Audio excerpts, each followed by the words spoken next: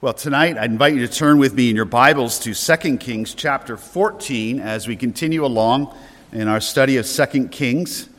And in the evenings, I've been reading out of the New Legacy Standard Bible version. It's really the New American Standard that I use in the morning, but updated to include especially the covenant name of the Lord in the Old Testament, which is Yahweh. And that can be a little bit unsettling for English readers who are accustomed to hearing Lord, capital L-O-R-D.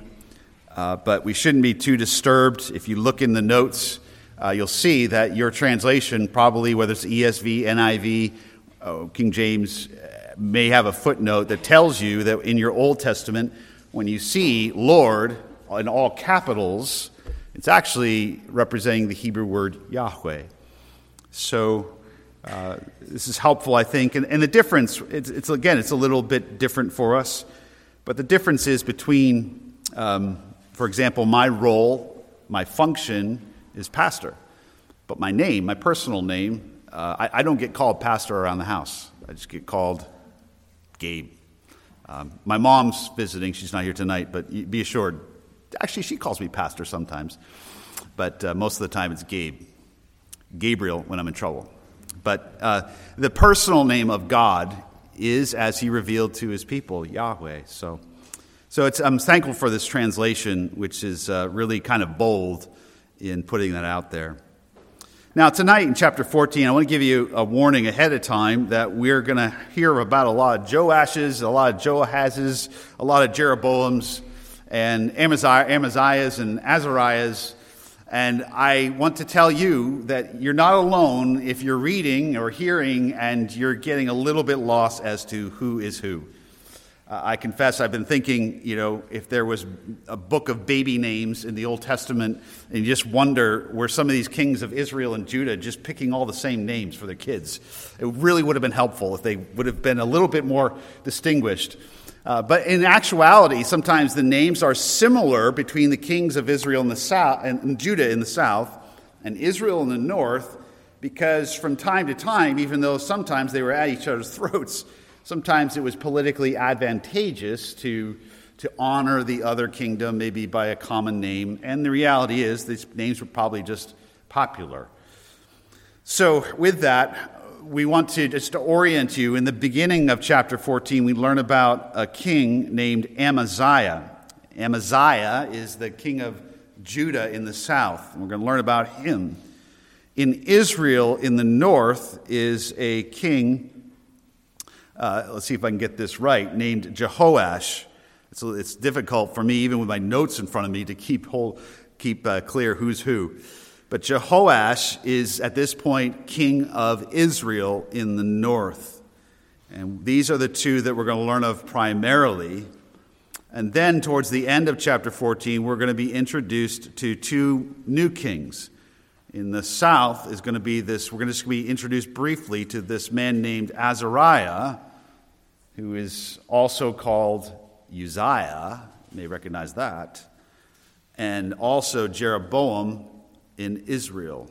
This is not the first Jeroboam. This is not Jeroboam, the son of Nebat, who's a really bad guy, but a new Jeroboam. All right, so we primarily have Amaziah, king of Judah in the south, Jehoash, king of Israel in the north.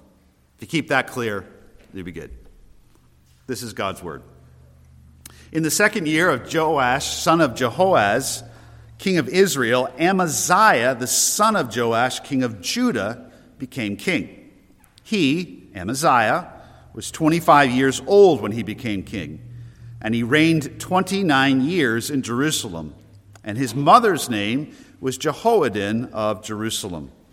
And he did what was right in the sight of Yahweh, yet not like David his father. He did according to all that Joash his father had done. Only the high places were not taken away. The people still sacrificed and burned incense on the high places. Now it happened, as soon as the kingdom was strong in his hand, that he struck down his servants who had struck down the king his father.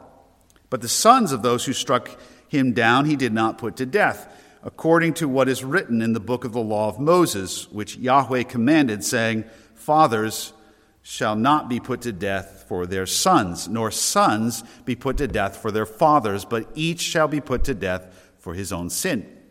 He, Amaziah, struck down 10,000 of Edom in the valley of Salt, and seized Selah by war, and named it Joktheel to this day.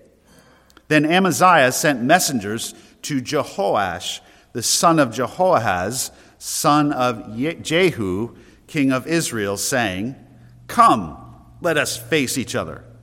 And Jehoash, king of Israel, sent to Amaziah, king of Judah, saying, "The thorn bush, which was in Lebanon, sent to the cedar, which was in Lebanon, saying, 'Give your daughter to my son as a wife.' But a beast of the field that was in Lebanon passed by and trampled the thorn bush. You have indeed struck down Edom, and your heart has lifted you up. Enjoy your glory and stay at home. For why should you provoke calamity so that even you would fall, and Judah with you?" But Amaziah would not listen. So Jehoash, the king of Israel, went up, and he and Amaziah, king of Judah, faced each other at Beth Shemesh, which belongs to Judah. And Judah was defeated by Israel, and they fled each to his tent. Then Jehoash, king of Israel, seized Amaziah, king of Judah, the son of Jehoash, the son of Ahaziah, at Beth Shemesh, and came to Jerusalem, and broke down the wall of Jerusalem from the gate of Ephraim to the corner gate, 400 cubits. And he took all the gold and silver and all the utensils which were found in the house of Yahweh and in the treasuries of the king's house, the hostages also, and returned to Samaria. Now the rest of the acts of Jehoash, which he did, and his might, and how he fought with Amaziah, king of Judah, are they not written in the book of the Chronicles of the kings of Israel? So Jehoash slept with his fathers and was buried in Samaria with the kings of Israel, and Jeroboam his son became king in his place. And Amaziah, the son of Joash, king of Judah, lived 15 years after the death of Jehoash, son of Jehoahaz, king of Israel. Now the rest of the acts of Amaziah, are they not written in the book of the Chronicles of the kings of Judah? And they conspired against him in Jerusalem, and he fled to Lachish. But they sent after him to Lachish and put him to death there. Then they carried him on horses, and he was buried at Jerusalem with his fathers in the city of David. And all the people of Judah took Azariah, who was 16 years old, and made him king in the place of his father Amaziah.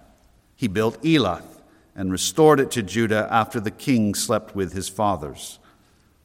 In the 15th year of Amaziah, the son of Joash, king of Judah, Jeroboam, the son of Joash, king of Israel, became king in Samaria and reigned 41 years. And he did what was evil in the sight of Yahweh. He did not depart from all the sins of Jeroboam, the son of Nebat, which he made Israel sin.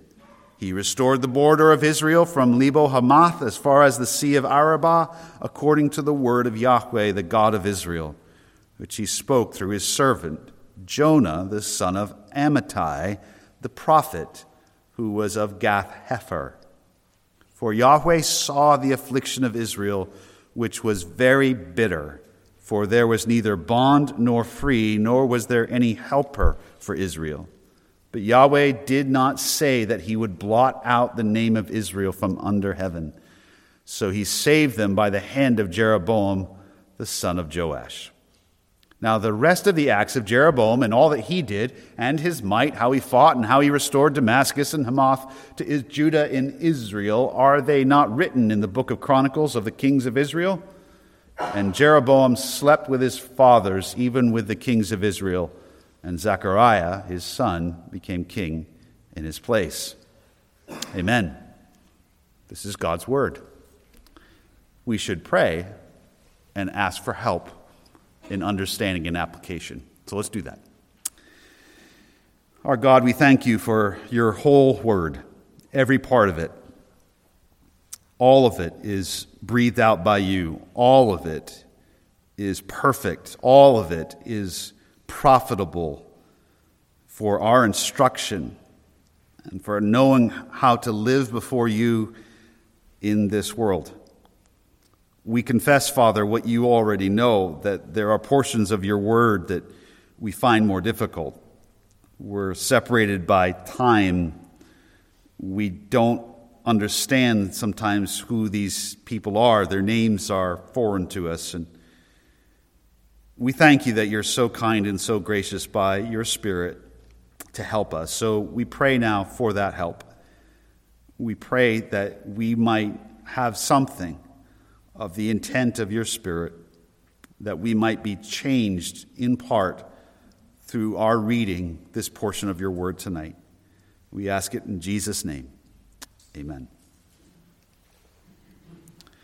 Well, I want to remind you, as I often do on Sunday evenings, in this section of 2 Kings, yes, we are hearing lots of details about all kinds of men whose names begin with a J. We are learning all kinds of back and forth, and son of so-and-so, and son of so-and-so, and son of so-and-so. And it reads a little bit like an obituary, which can be interesting, but sometimes there's a lot of names of family members. You have no idea who they are, and so you just kind of, skip over them.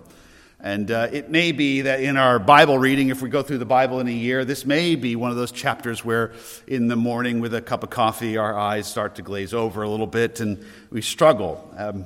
We maybe notice a name like Jonah. That's interesting. We think we recognize that, and in fact you do. And yes, it is in fact the same Jonah that we learn of in another fish story. So that can happen, and we read along and we wonder, why all this detail? So I want to remind you, as I have, that part of what is happening is that the Spirit of God is recording for all of God's people an understanding of how it is that God can make a covenant with Israel, northern Israel, and Judah in the south. An inviolable covenant, a covenant that was unilateral, not dependent upon their obedience. How could God so say that he was going to love them, and yet, as will happen to Israel in the north in a little while, they get hauled off by Assyria. At the time of the writing originally of 2 Kings, northern Israel is obliterated. Judah in the south, by the time this book is written, has been hauled off to Babylon. And so there's a record here of understanding of why is it that God allowed such judgment to come upon his covenant people. And it's a record of the fact that God did not hand them off after one bad king or two, not after one generation, but after generation after generation after generation. God was in fact faithful to his name. So the book at this point, in some ways, is vindicating the name and the faithfulness of God. That he is, in fact, as he says he is, faithful and true, abounding in loving kindness and compassion. It's also showing us at this point, the fulfillment of God's promise and covenant with David.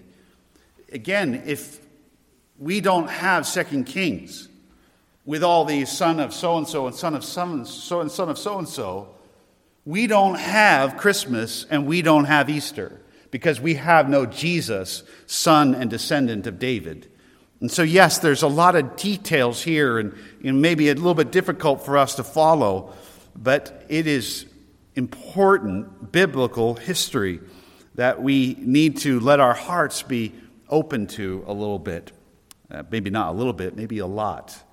I want to frame our meditation tonight on chapter 14 around the word grace.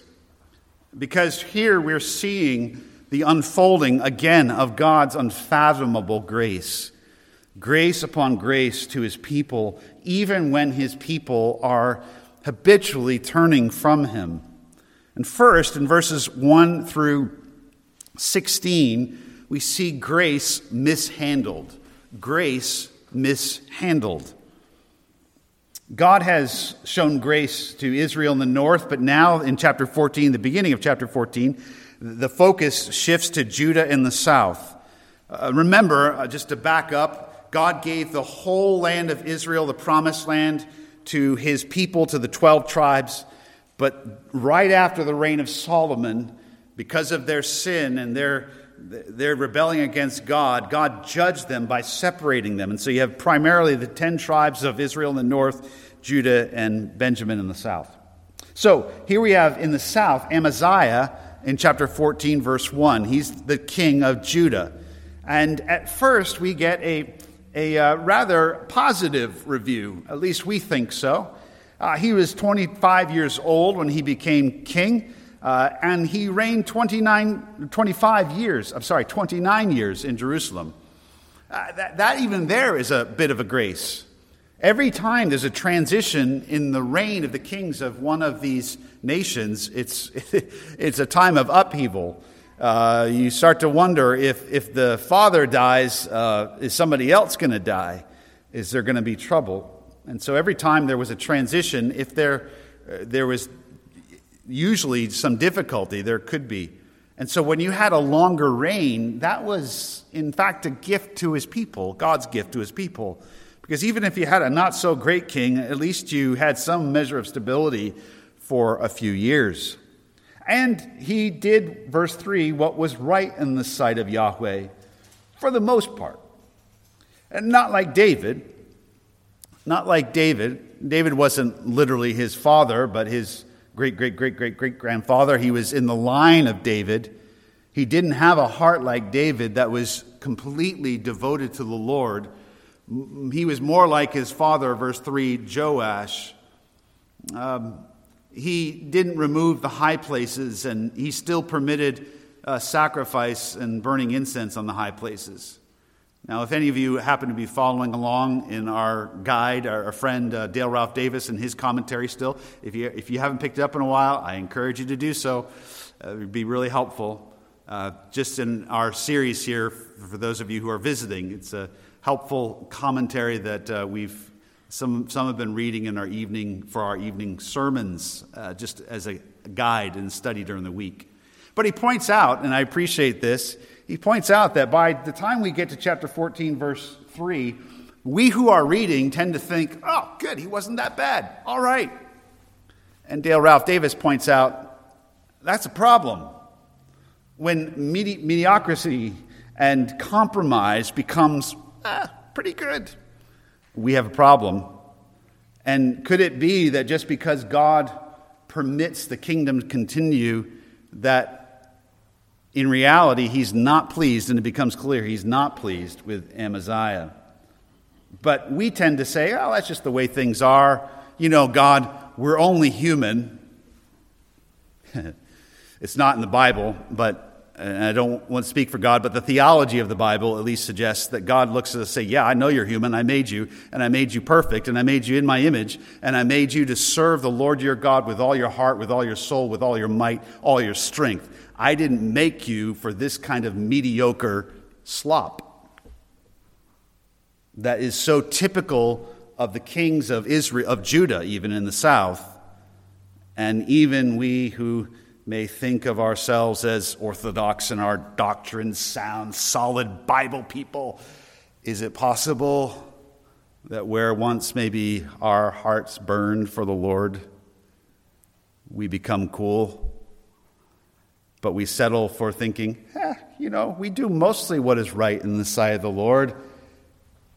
And so what if there's a few sacrifices taking place on the hills? I've been convicted by that. I just wanted to share that with you. But it's so true that we can just read this and settle for it and just say that's the way things are. And we want to remember that God is after full, wholehearted devotion. That even when we settle, that doesn't mean that God settles. That the Lord Jesus still is calling us to take up our cross, to follow him, to express our love for the Lord Jesus in every aspect of our lives, to love him and to serve him. So Amaziah did what was right in the sight of Yahweh, but his heart was not fully devoted to the Lord like David. And even in spite of the fact that he was a recipient of grace. It was a grace that he was even king of Judah, because you remember that just one generation before, his father was the little boy who was made king in Judah, but for the grace of God, the line of David would have been done. This is grace that the line of David is even still around in Judah.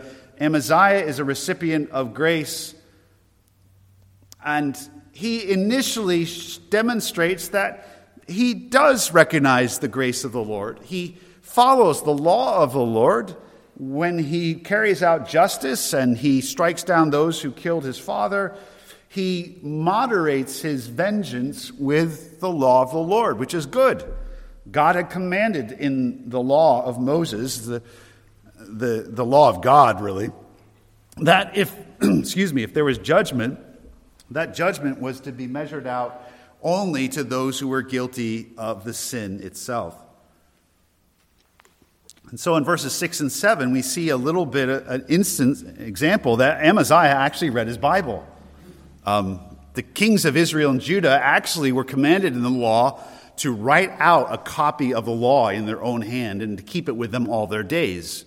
We're not told that Amaziah did that, but at least he'd been exposed to the law of God, and at least he'd heeded it enough that when he carried out vengeance on his father's murder, he was careful to not kill the children of the fathers who had killed his father. And so he did follow the law of God to a degree. And then in verse 7, this is hard for us. We don't like the idea of all this bloodshed, but the reality is that at that time, Edom was a perennial enemy of God's people. And so this verse 7 is another example of Amaziah receiving grace. He's been a recipient of a great heritage. He has the kingship. He has the law of God. And God even gives him a great victory over the perennial enemies of Judah, the Edomites. And it's a decisive victory in verse 7. He takes down 10,000 Edomites. This is a major battle. This is all grace. But it's very easy for us to mishandle grace and to mistake grace for personal achievement, isn't it? And Amaziah in verse 8 lets his heart become enlarged, not a physical condition, but a spiritual condition. He begins to forget where he came from. He begins to forget who it is that gave him all that he has, and he starts to be overly impressed with himself. So much so that once he's done with the Edomites, in his own heart, he starts to think, well, you know what? Those pesky relatives to the north, Israel, they've given it to us a few times. It's time that we here in Judah give them the first blow. So he writes a letter to the king of Israel, to Jehoash. And he says, come on, let's fight. Even that sounds like about a 3-year-old boy. We have some young boys here. I did that. This is what 3-year-old boys do. I mean, it's okay when you're, mom, maybe it's not okay. I'll just stop that whole line. But it's just immature. It shouldn't be coming out of the mouth of a king, a leader of Judah. And he says basically to the king of Israel, hey, come on, let's fight. And Jehoash, the king of Israel, who himself has been a recipient of grace, he's the one that God gave 3 victories to. Remember, he's the guy who went and visited Elisha. And when Elisha was dying, God told him that he could take some arrows and smash the ground. And this is the guy that only smashed the ground 3 times. And Elisha was all upset. You should have smashed it at least 5 or 6 times, because then you would have really obliterated those Arameans. This is that same guy, that king of Israel in the north. He's had his own examples of being recipient of grace.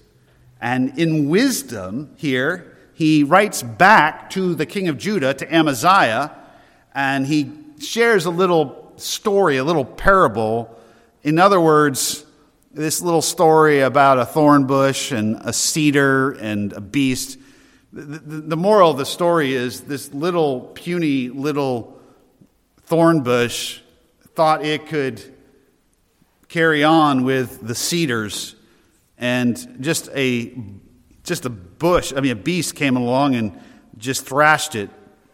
It was just trampled down. Didn't take much, in other words. A beast can't trample down a huge cedar of Lebanon. But a little thorn bush, sure.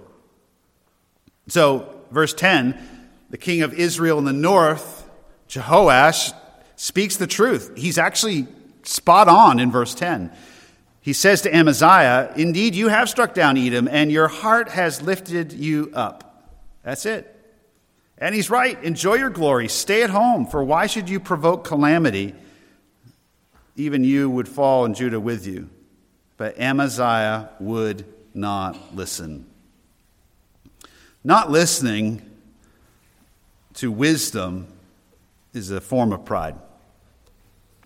And Amaziah's heart is full at this point, so full of himself that he can't even listen to sensible reason when it comes. We can do this too. This is why it's so important every once in a while when you start to sense that in your heart. Maybe it's not every once in a while.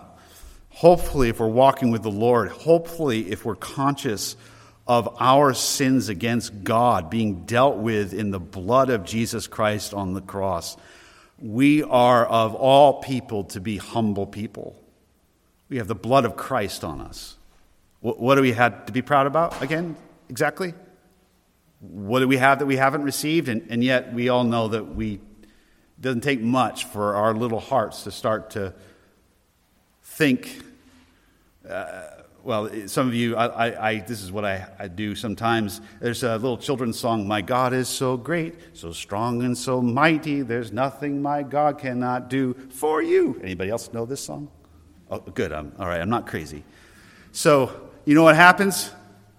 This is basically when we start to think we're all that. "I am so great, so strong and so mighty, there's nothing that I cannot do. Yoo-hoo! I am so great, so strong." That's how we think in our self-sufficiency. And sometimes, we're going to get close here to the bone. How's our praying? Because if we're not praying, asking God for help, well, I guess we don't think we need it. We got this. I am so great. No. Amaziah was proud, and he was about to get humbled. So, just to make clear there, I'm suggesting that every once in a while you don't listen to the self-esteem gurus and you actually make fun of yourself and put yourself down. I regularly have to say to "Oh, wow, you are something, Gabe." That was a great sermon. No, actually, I don't think that very often. but it's okay. There's a holy kind of mocking of your own proud little heart. And maybe some of us need to do that more than others. So Amaziah, though he didn't do that, he let his heart get away from him, and the result was that he was humbled the hard way, and that's the way it always is. If we don't humble ourselves, then God or someone else will. And he is humbled in a hard, bad way. The king of Israel in the north comes down, and basically God gives the victory to Israel in the north. Verse 13, Jehoash seizes Amaziah, and not only do they have the victory, they march down with all the captives down to Jerusalem itself, and they tear down 600 feet of that wall. Now, this is a massive wall. This is an impressive wall. This took a lot of money, a lot of time to build, and the king of Israel in the north has won the victory so much that he absolutely owns Jerusalem and has the power and the ability to dismantle 600 feet of the wall. And 600 feet of the wall effectively means that Jerusalem is defenseless. You can march an army through 600 feet. This is not just a gate down. Jerusalem is, with Amaziah, humbled And not only that, they march right into the house of the Lord, and they take the gold and silver, verse 14, utensils which were found in the house of Yahweh and in the treasuries of the king's house. Now, this isn't the first time. This has happened numerous times. We're starting to think, how is it that there's, by this time, any silver or gold in the house of the Lord? This has happened numerous times, and it's a foreshadowing. In other words, it's a looking ahead.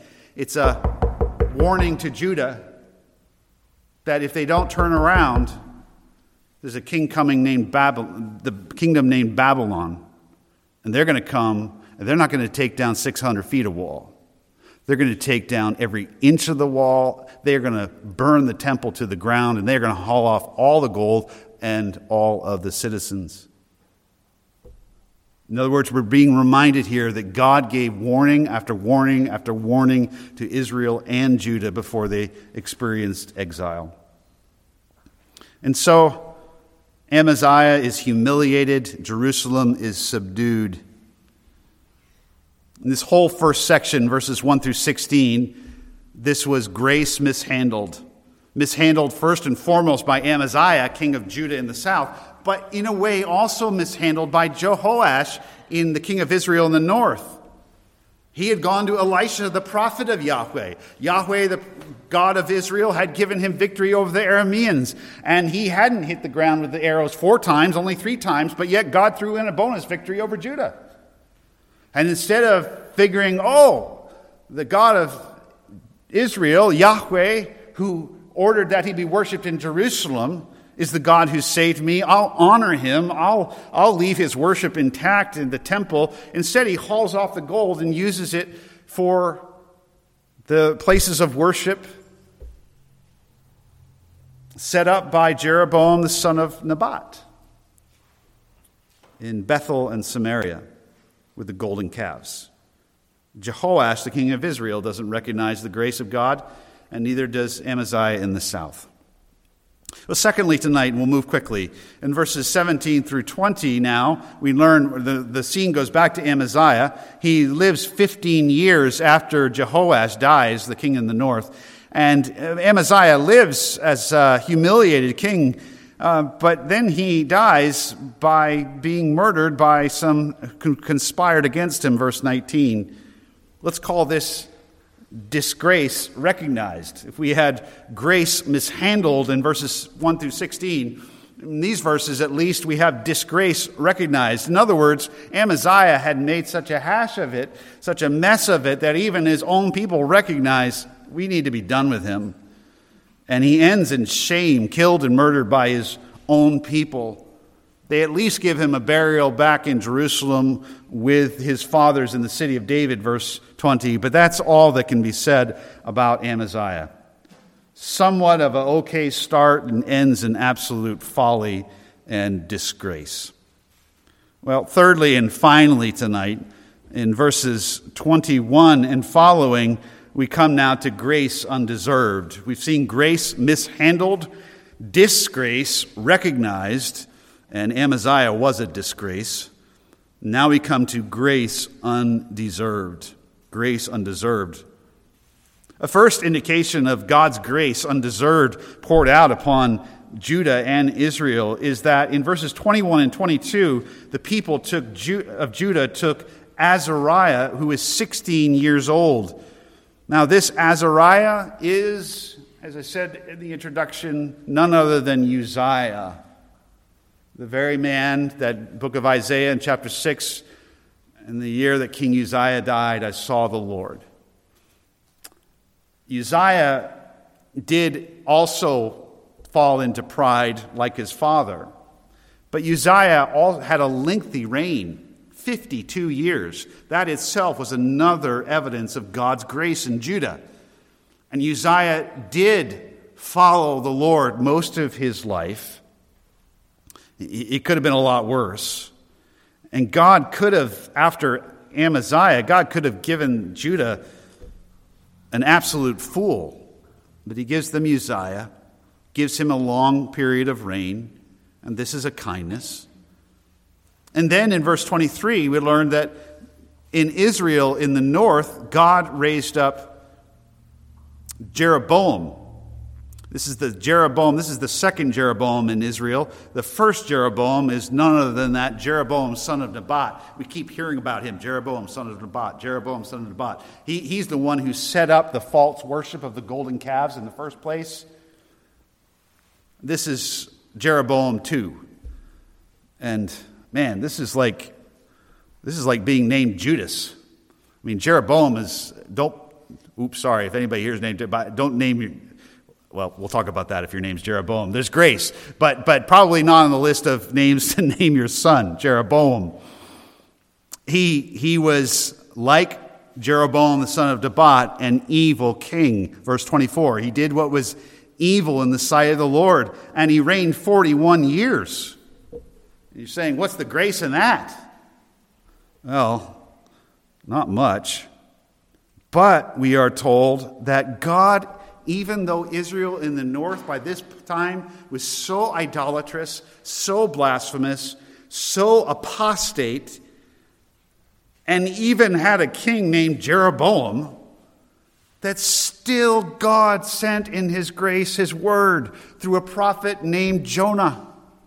God didn't only send Jonah to Nineveh, God sent Jonah first of all to wicked, apostate Israel in the north. And that is a sign of God's grace. And the reason God sent Jonah, verse 26, we're told.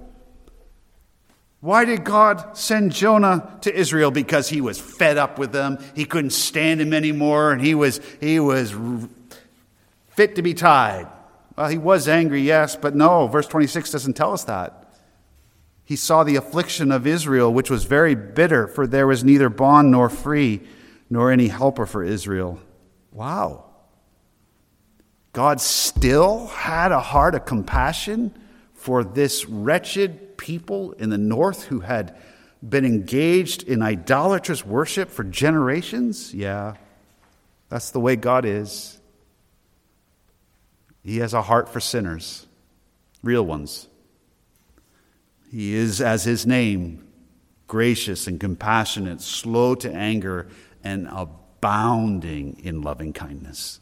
That loving kindness there is that Hebrew word hesed, which speaks of his covenant love, his undeserved love that he sets upon his people. And verse 27, he did not say that he would blot out the name of Israel. You'd think he would. You'd think he'd just say, that's it. And there are some throughout church history and some today who effectively in their theology, God's done with Israel. But we learn in Romans chapter 11, no. God is going to renew them in the last days. Yeah, even Israel in the north. And so this is undeserved grace. This is truly amazing grace that God bestows upon Israel, even in the days of Jeroboam. And God saved them, verse 27, by the hand of Jeroboam. God used this wretched, evil king even, and the 41 years of his reign to give his beleaguered, suffering people in the north a little bit of a breather and an opportunity to respond to the preaching of prophets like Jonah, if only they would repent and turn to the Lord. But they wouldn't. They wouldn't.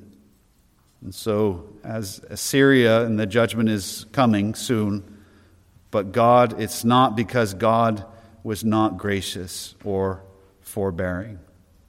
Well, in verses 28 and 29, in closing, the rest of the acts of Jeroboam, we learned that that's recorded in the book of Chronicles. It is. And then Jeroboam slept with his father, and Zechariah became king in his place.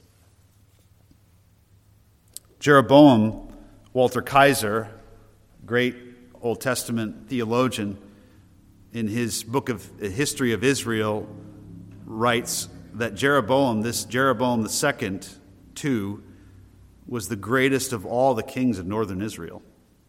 Not because of his righteousness, but in terms of his power. And here it is in the late years of Israel's national existence, and God is still in his mercy guarding his people from foreign nations through this Jeroboam. grace undeserved. Grace, grace, God's grace. Grace that is greater than all our sin. God's grace calls for a response, doesn't it? It calls for us not to be lax, not to be indifferent. It calls for us to be grateful, to be humble, and to learn from these men, and to turn again to the Lord with all our heart. Let's pray that that may be so. Our Father, we thank you for the lessons learned. We don't want to be proud and indifferent like these kings of Judah and Israel. We recognize that so often there is the same kind of uplifted heart within us. Forgive us. May your Spirit continue that gracious work of convicting us of sin, of humbling us. Please don't let us go. Oh God, we pray, wound us, do whatever you must, but keep us from a big head and an enlarged heart. May we be humble before the true King of Israel, the Lord Jesus. And may we tonight, as we continue in song and in praise and prayer, and this week, may we bless you, our gracious God, for you are the same with us. You've shown us so much grace. You've been so faithful to us. You've answered countless prayers, and yet we still wander. We still don't love you as we ought. And so we bless you and we thank you for your amazing, holy grace. We love you for it. In Jesus' name, amen.